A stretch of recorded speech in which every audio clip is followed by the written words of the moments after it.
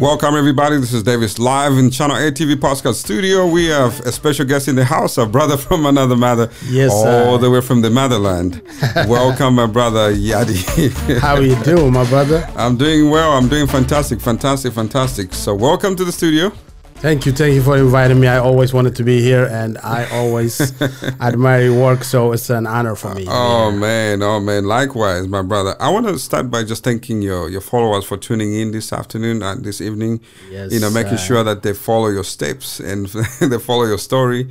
And this is an opportunity for us to share information, because a lot of people see you walking around doing your work. Yep. They don't know the amazing craft and your story behind all your success. Right? Thank you. Yeah.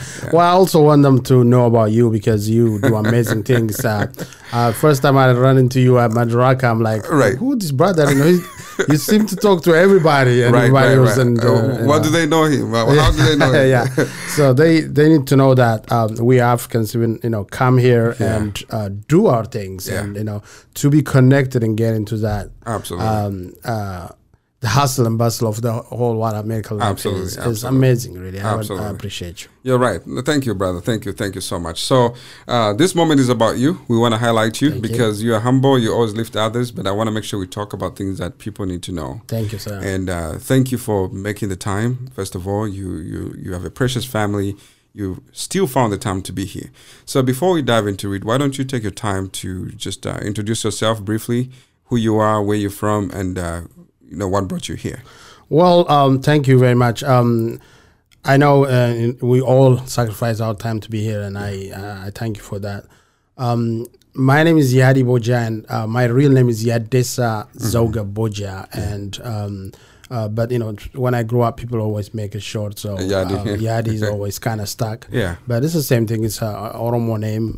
It means someone you always miss. Yeah. And I born in Ethiopia, and in a small city called Ambo. Yeah. And then I moved to the capital, and I lived there all my life. So basically, my life that I know back home is from the capital. And then when 1995, I moved to Seattle, and ever since I'm living here. Yeah. As you see, like we talked about it, I'm kind of the jack of all trades, and I try to dabble into a lot of things, but the crux of everything I do is just focusing on human rights. Yeah. And for me, whether I'm singing, painting, or designing, as long as it helps someone, as long as I have a cause or important message that basically makes life better to my community or to people who have no voice, I'm always interested in that. So that's what most of my life work is all about. Is about not enriching myself but enriching our life together. Absolutely. Very well said, man. It's an honor to sit in front of you, and vice versa, because you like you said, you admire my work, and I do the same thing for you. Thank you. The first time when we really truly connected, we've always been friends on social media, but we connected, when we had brothers South to Soul, in the area, and you saw me working with them and stuff. And shout out to my boy Simon out there listening, Simon, for always being one of our loyal partners in the community and things like that. Amazing guy, never rests. Yeah, he never rests. I mean, that's what it is, and he's one of the people that I want to highlight as well, just like you, because there are a lot of champions in the community. Yep. That if we don't tell our stories, somebody else will do it for us. True. And one of the reasons why we wanted to talk to you is there's a little bit of history. When you saw me working with the African Union, one of the directors for the pageant, obviously, and you got excited. Reason being, you understand that the capital, the headquarters of the African Union is in Ethiopia, first of all. Then secondly, you saw someone who in Seattle, being part of the African Union, in the outreach programs, which is the pageant part of it. And so you got excited. Yes. And then while having a conversation, something really cool, came up, because the flag for the African Union is a beautiful flag. For those of you that have never seen it, I'll share the image. But you designed the flag. Yes, and why don't you tell us how that opportunity, amazing opportunity, came about? Well, I will get to the pageant because I have a cool story to tell you. But the flag is, I think it's around 2006 or 6, when they first organized the African Union and CIRTE. Before that, the conference, the African Union used to be called Organization for African Unity, or AU. And it was an organization. It was not like a body that encompasses the entire continent. But then they have this vision to change it to African Union, which means they have to change their flag, and nothing wrong with the flag. It was the branding through the after the Berlin conference and all that. Exactly. So they said, okay, well, we're gonna design. We want someone to design the African Union flag, and it have to be an open competition throughout the world. And somehow I got the information and I designed the flag. I took my time, and honestly speaking, I wrote a letter with it. And I told them about my vision for Africa, and one of the vision is this have to be a new dawn for Africa, where we basically pass the time of colonization and break out of the dependence in other countries and create our own destinies through our own hard work and use our energy, our talent, our raw material, our land. For the African betterment of African life, and then by that being a break basket to the entire world. So my design is based on those things. The only thing that the African Union asked on the requirement is the flag to be green, because green symbolizes the fruitfulness of Africa. Absolutely. So it is nobody came up with that. It was what they asked for. So I designed it, sent it. 3 or 4 years passed, and it is one of those things I'm like, oh, nobody even get it. Never heard anything from it. Never heard anything. Fast forward 3 years, I was watching CNN live, and there was Gaddafi with Larry King live. It was a big interview because Gaddafi never made it to America, and that's the first time. That was the first time. And I'm with my baby and watching TV, and all of a sudden I saw the flag I designed behind him. And then I freaked out, and I said, that looked like my design. I ran into the computer, checked it, come back, and I'm like, that's my design. So I called the next day to find out if that's my design, and they're like, no, we don't know anything about it. Because the world leaders chose it, the African leaders chose the flag, and he was a leader, and they told him not to announce it. But when he came to New York, because it's Gaddafi, he brought it with himself, and without they approving it, he was putting behind him. And so when I call African Union to ask them, they like, we don't know anything about this. But then 6 months later, I got a letter that says, you won, and they invite me and my family to Africa. So when they're and I've seen the images of you actually in Africa. Doing that. And I stood by all the leaders when they hoisted it. It was a surreal experience, because I never thought for a second that I would stand in front of like 54 world leaders, including the Ban Ki-moon, the United Nations. But then that's what happened, and he's a part of history now. But one thing I take from it is not, how cool it is, what I did. I always want people to know that kids out there have to dream. They can do anything big, because if I do this, they can do anything. Anybody has a chance. So it's just about believing in yourself and just grinding. Just keep on doing what you're doing.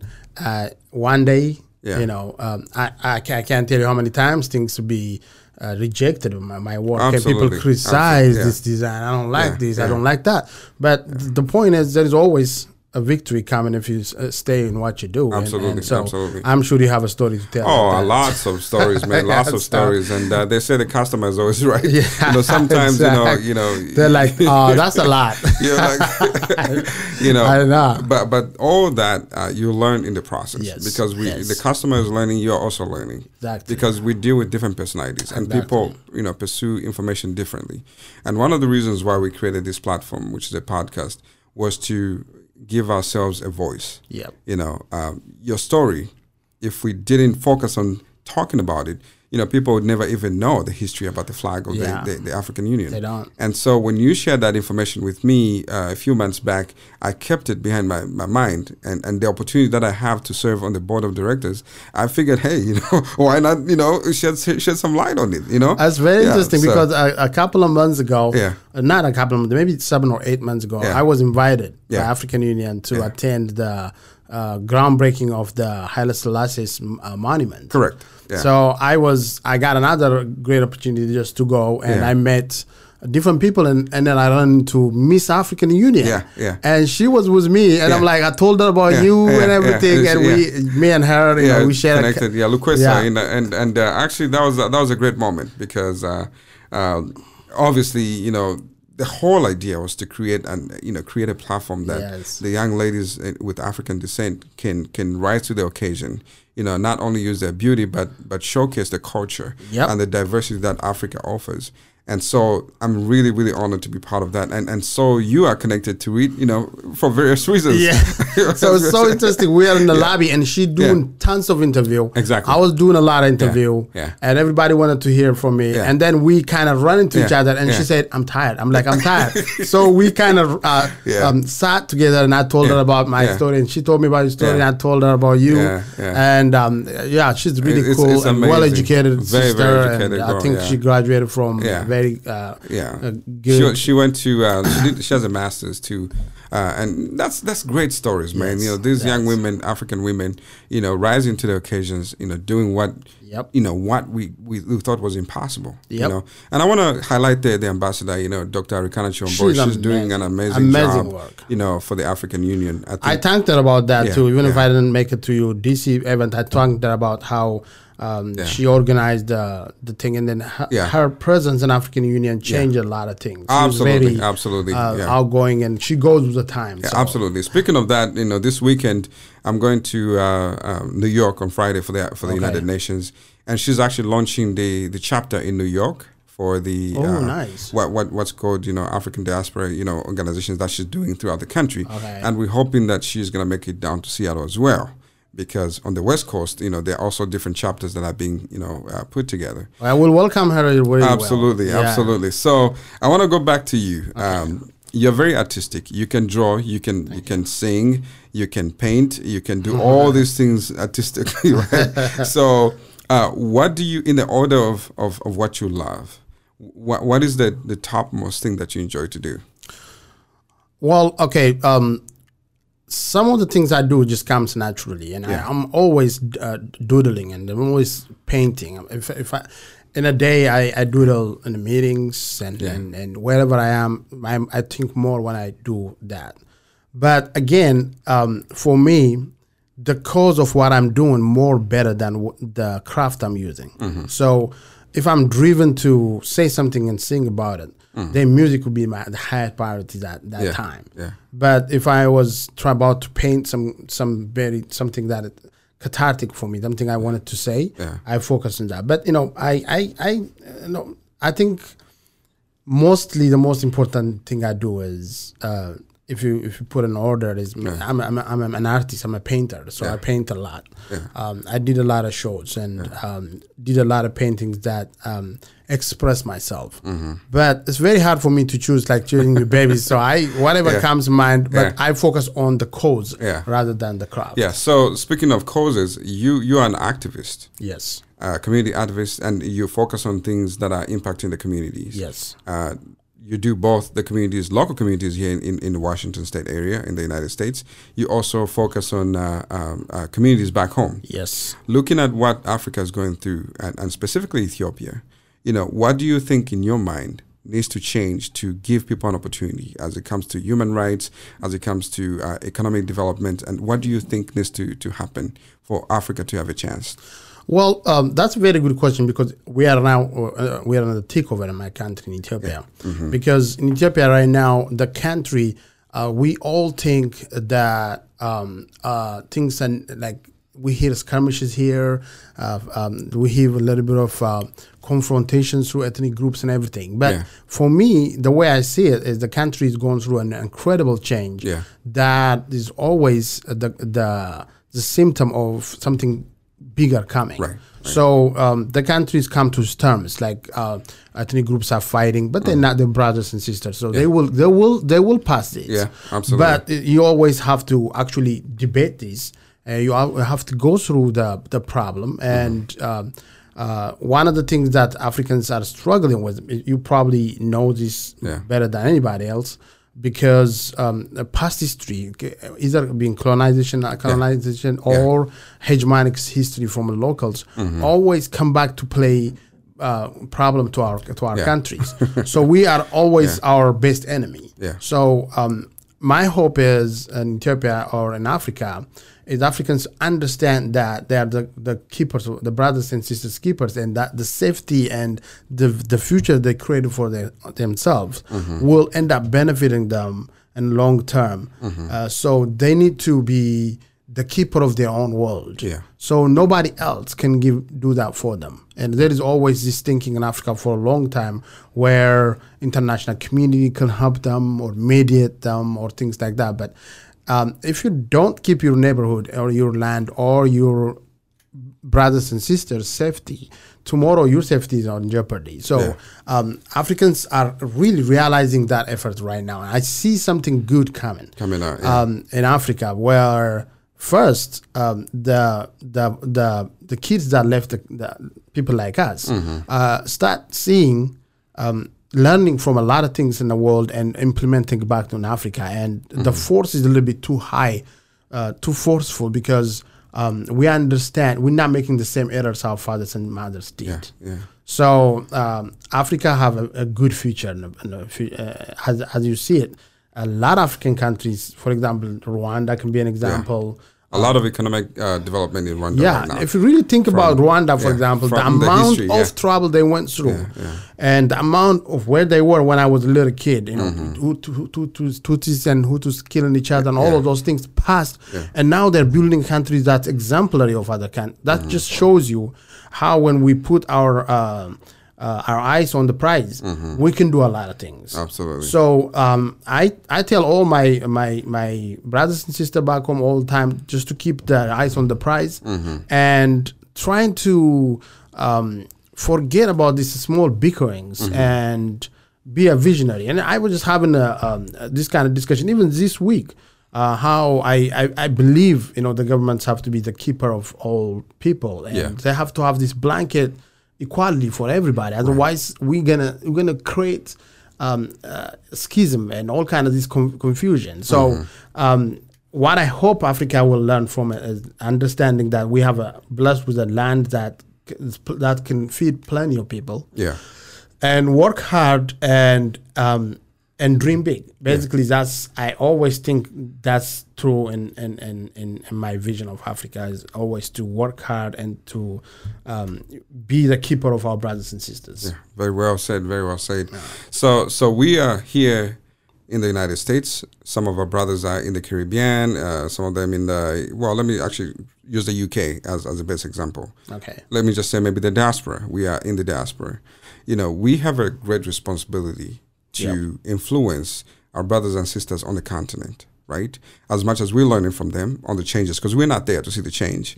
But when you go there, you know, sometimes, you know, it's not exactly what we expect, because what we left is not exactly where our countries are, right? So what is the role as a diaspora, very briefly, you know, what can we do to create the movement, or to be a facilitator of change in Africa?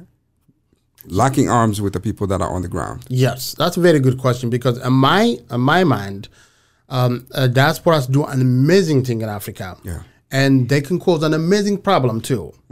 Because when diasporas think they know it all, right, and they usually there's a pushback, butt heads with the locals, because people, as you know, Africa have an incredible traditional continent, and people have their own way of doing things. Some of the democratic template that we are used to in Western country cannot fit in Africa because of the other cultural, religious, and all those things. So the incredible problem diaspora's cause is expecting Africa to be something else. Right. And they go over there and cause the problem. Yeah. And I can give you another example of great things diaspora is doing when they can take the knowledge they learn, when they can understand the opportunity that's in front of them. Because Africa, when I think of Africa, sometimes I think of like a very plain canvas, not painted yet. Because you can go there and you can actually do a ground up work. Create a sculpture of anything that you want.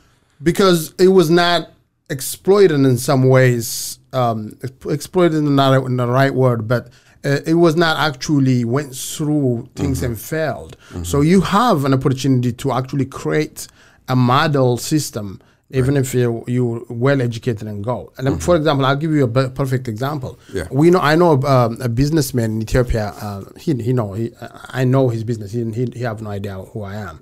But the guy went from Boston and he started first opening small businesses. And like hair salons and things like that. I think a spa.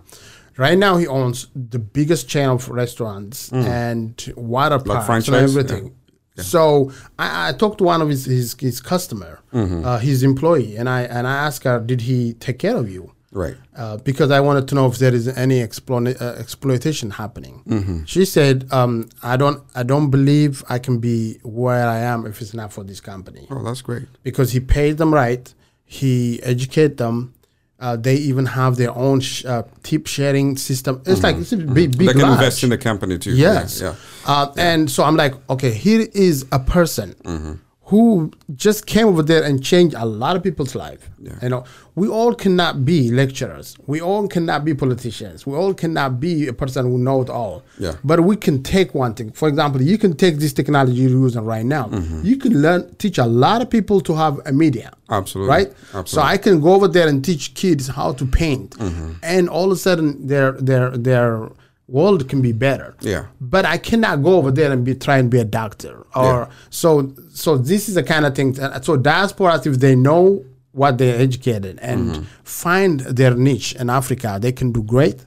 But if they put themselves in the wrong place, they create more problem than the benefit. So far, what I'm saying is diasporas are in a plus.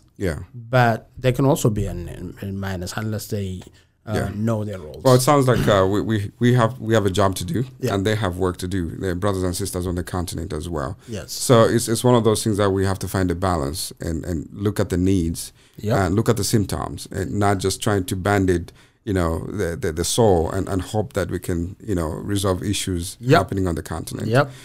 We have to learn from each other, from both sides.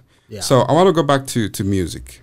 Music has a stigma of putting people in a box, right? So I'm sitting across from you, and you have dreadlocks, and understanding the culture of our lovely country, Ethiopia. How are you perceived? When people look at you, you have dreads, and you live in the United States, and your music is reggae, which is not the traditional, Ethiopian sound, right? So how do people look at you, and how do you try to balance the image and the message you're trying to pass on? It's very interesting that you mentioned that, because for me, my music is even doing better in America than in Ethiopia. You know why? Because in Ethiopia, there is this box that they always, like, musicians are only musicians. So they see me doing like paintings. It's like, oh, what is this guy doing? Then they see me doing a design.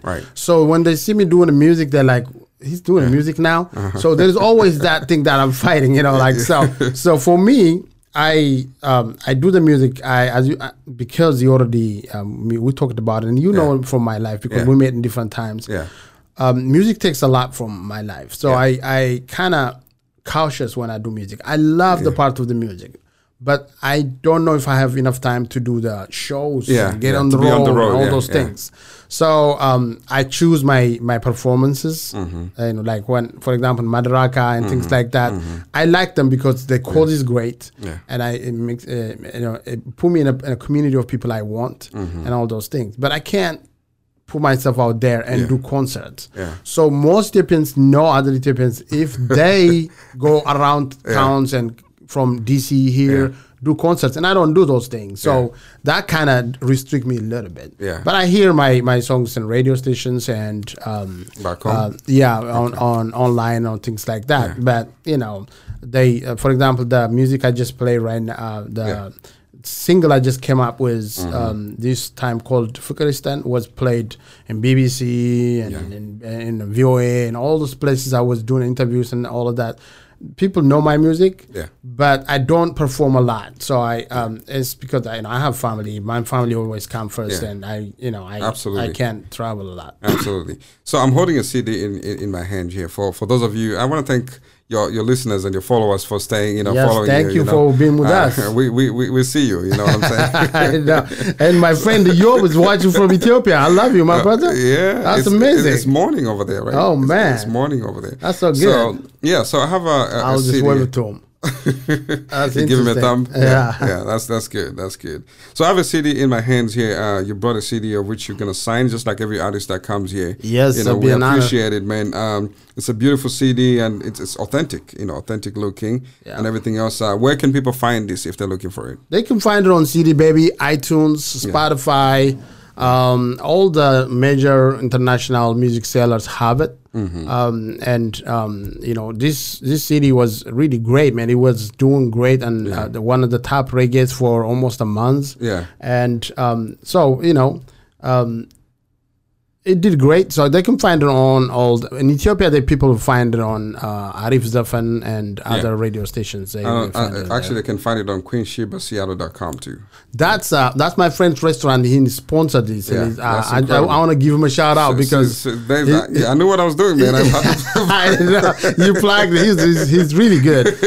They sponsored this city, and my friend Jordan and other people who are in there did. It takes a village. And that's what it is, man. That's what it is. We all have to work together if we have to succeed. So what does failure mean to you? Because I know you've failed a few times and you've succeeded many times. So what does failure mean to you? Failure is not something that discourages me. Failure is, I was talking to my kids about this. Failures are always come with something positive in them because if you really pay attention, failures always teach you something. Yeah. The failures are really failures when you're not learning and keep on doing them. I failed multiple times in my life. I failed in my dreams. I failed in all those things. But I always try to learn from them. And I have to tell you, if you're an artist, if you don't fail, you're not an artist yet. Yeah. Because there is a lot of things that you're going to get a lot of pushback. Yeah. People will discourage you. People will try to put you down. The community sometimes walk away from you. Yeah. But if you really see the great musicians or great artists, they went through those things, and that's what makes their craft better. Yeah. Because they have to stay starved. They have to stay hungry. They have to always want that thing that they want to capture. Success sometimes make you lazy. Success sometimes give you a wrong impression of people like your work. Right. And if you're comfortable as an artist, you better not be an artist because you always have to have that struggle, that hunger, and the failure and the highs and the lows, exactly, and the will to move forward. Exactly. So I'm always looking for that, and I'm not looking for failure, but I learn from my failures. So I've never been discouraged with my failures. Yeah. I want to talk about before we let you go. One of the highlights. You and I know the system and how the how the Grammys work, and so you are honored to be part of your member, right? Yes. And so without giving away a lot of the process, you and I know the process that we have to go through to get into the academy, right? What would you encourage people to do? Those that are artists out there trying to understand that high level presentation and being part of the group, so you can be a voting member and what that means. Talk a little bit about that. Well, first of all, as you already know, your music have to be you have to have like I think 17 or 18 recorded music or songs and things like that. There are some requirements that you cannot jump. But I want people, especially our people, Africans, to know that just because you're not a member or just because Grammy is not watching you, it doesn't mean you cannot be nominated. Right. So you always have to find people like us and send the music to us. So if we like the music, we definitely will recommend you. Yeah. It's as simple as that. Yeah. You put your music in there and say, this is a great music. But the musicians have to do the groundwork. And that is... That's the key. Yeah, well, they have to do a good branding. They have to do the groundwork. You can put your foot in and apply to be recognized. Right. But unless you do the work, you will go up with artists that have an army of people working behind them. So you need to be really ready to do those things. But for example, take Salty Soul, right? I see Salty Soul performing on the Grammy Award. Not winning it is one thing. I also think they can perform on the stage and killing it. But you know, when we do that, we have to use people who like us who are in there to vote and to recommend and all those things. On top of that, also hear people like you. To what can I do? Because you can tell them exactly what kind of promotion is needed. And you tapped into something very important. Yes. A lot of people see me, they see you. They know we create content for people. We do all these things, you know, we work with the Seattle Seahawks or whatever. But there's so many layers. You know, what we've learned from where we've been is what we're trying to feed the community. Exactly. You know, and we're specifically talking about artists, but this applies to, you know, everybody, you know, whether you're in fashion. You just met a couple models working out in the studio when you came in. And those are the things that you need to be able to succeed. Understanding how to switch gears to go to the next level. You know, so the Grammys, that's a very, very important part of any musician's spectrum, to understand how you become part of it, how you can submit your music, who is connected to the community and who's connected to the academy, so that you get the opportunity. And we're here. If people are looking for the opportunity, we're here. You know what I'm saying? I want to thank you, my brother, for coming here tonight. This is amazing. It's an incredible experience just to be able to sit down, and I want to thank you for being one of the first people to really interview you and exclusively and put your stories out there. You know, so this is why the platform was created. So it's not gonna be the last time, trust me. It's not gonna be the last time. I always knock your door.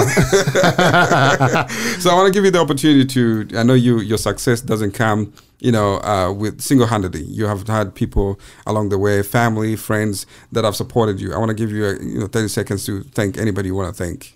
Well, first I want to thank you for inviting me, and again, and it's really amazing what you're doing here.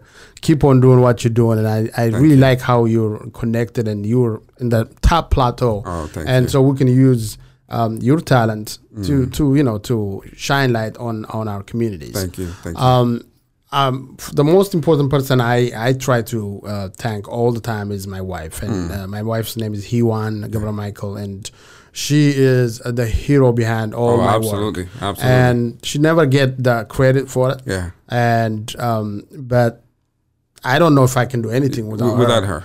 She always quietly support me and always never tired of doing things for me. So I just cannot thank her enough. Yeah, she's watching right now, so that's a good news. It's going to be a good night, man. Exactly. You know, you're going to get the good food. And I'm coming home, Nick. I'm coming home. Yeah, go ahead. Yeah, and you know, my kids always, you know, I miss out things when I do things around my daughter Becca and my son Isaiah. I am very lucky to have a very good community around me and good friends in Seattle and in United States and all over you know, the world.